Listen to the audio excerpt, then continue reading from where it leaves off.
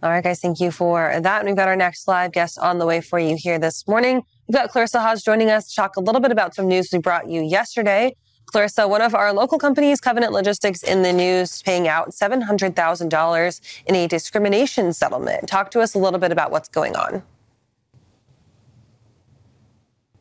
Sure. Thanks for having me on this morning.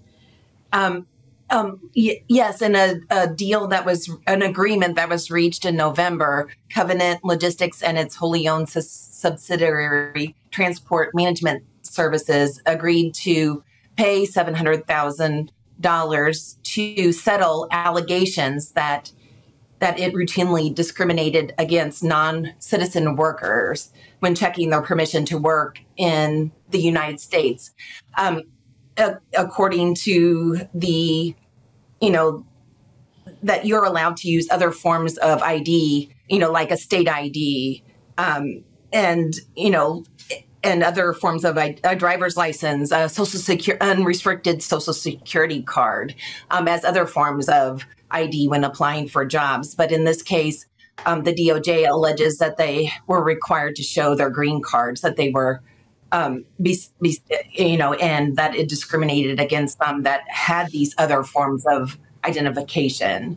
And of course, Covenant, I spoke with or got a statement from Tripp Grant, their executive vice president at Covenant, who said that they agreed to settle the case to avoid a lengthy and costly litigation case, but that in their claims that the DOJ found no instances where they had discriminated against non-citizen drivers by requiring this form of ID. So it's really the DOJ said that they did find instances over a 2-year period that Covenant had routinely discriminated against non-U.S.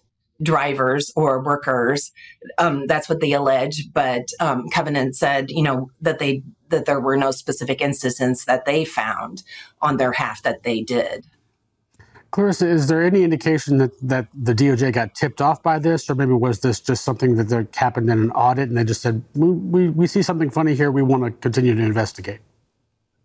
Well, it was like an investigated, like Covenant was alerted that there was an investigation launched in 2021 in regard to this issue. And it doesn't say that they were tipped off or if someone had allegations, if they had applied for a job and this occurred. It just said that an investigation was launched and that Covenant was notified in 2021 that they were looking into its hiring practices and alleged, allegations that it discriminated against non-workers by requiring certain specific forms of ID instead of allowing, these personnel to, potential employees to provide an array of different, forms of identification that legally, allow them to work in the U.S. So, Clarissa, I think that this is such an interesting topic because, of course, we know that the workers' rights to choose their own forms of identification are federally protected status. And in the transportation industry in particular, we have a lot of folks who are immigrants, but not necessarily citizens working in this space. And do you think that this could possibly be maybe the start of some more companies coming forward that say, okay, you know what? Maybe we've been a little bit too restrictive in our hiring policies, and we need to now make sure that we are complying with federal law to avoid a payout like what we're seeing from Covenant.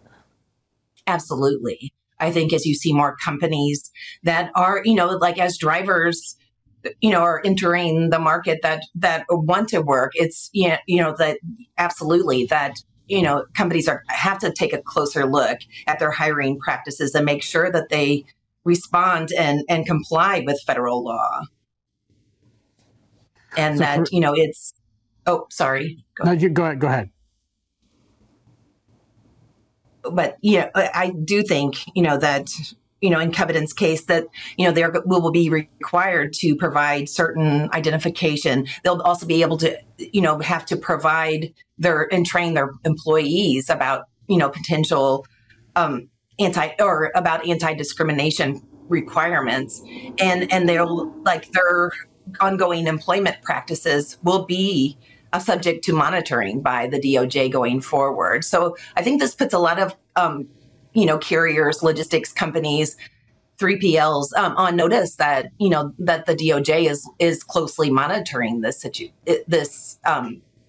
requirement.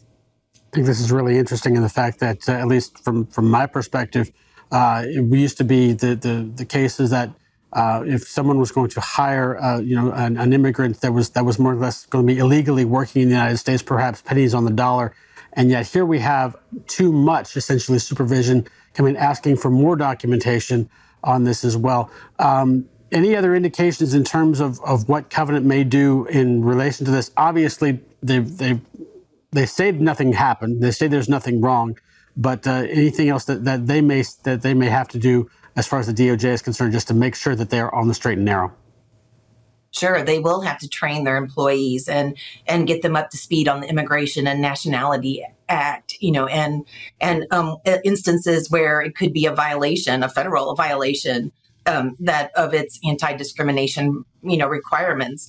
Like we're allowed as citizens to provide certain, documentation to work, and they want those, those same to non-citizen, people that that want to work in the U.S.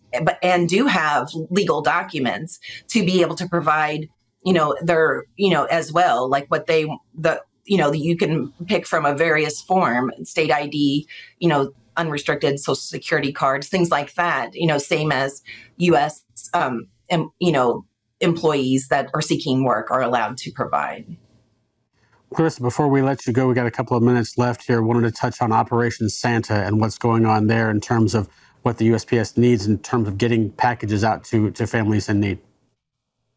I rarely get to write about anything happy. And I mean, in this case, when you read the letters, some, they bring you to tears, but it's an opportunity for so many people to do good, like to help, a lot of these kids, they're going to shoot for the moon and ask for the PlayStation 5s and, things like that. But, when you read the letters, it's like, my mom has been, having medical bills, suffering, or we've had car problems or, like health issues, death, in families and where they're just looking out for their mom, say my mom can't, provide, give us a Christmas this year, but maybe, someone else, like some are asking for electric blankets, things like that, diapers, wipes, for their siblings and things like that. And, that goes a long way. And I know there's so many people out there, that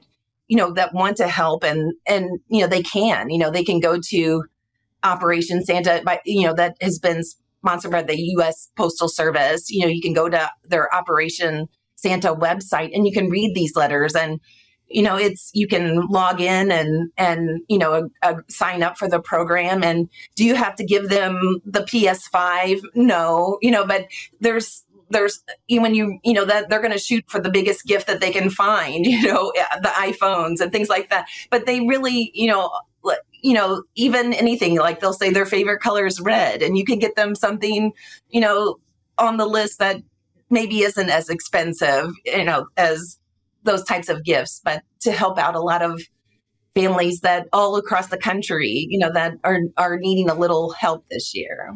Definitely a great way to help out and give Christmas to kids that may not necessarily get it. Clarissa, thanks so much for joining us. Sure. Thanks for having me on today. All right, let's move back over to the wall one more time. Another check of weather with Kaylee.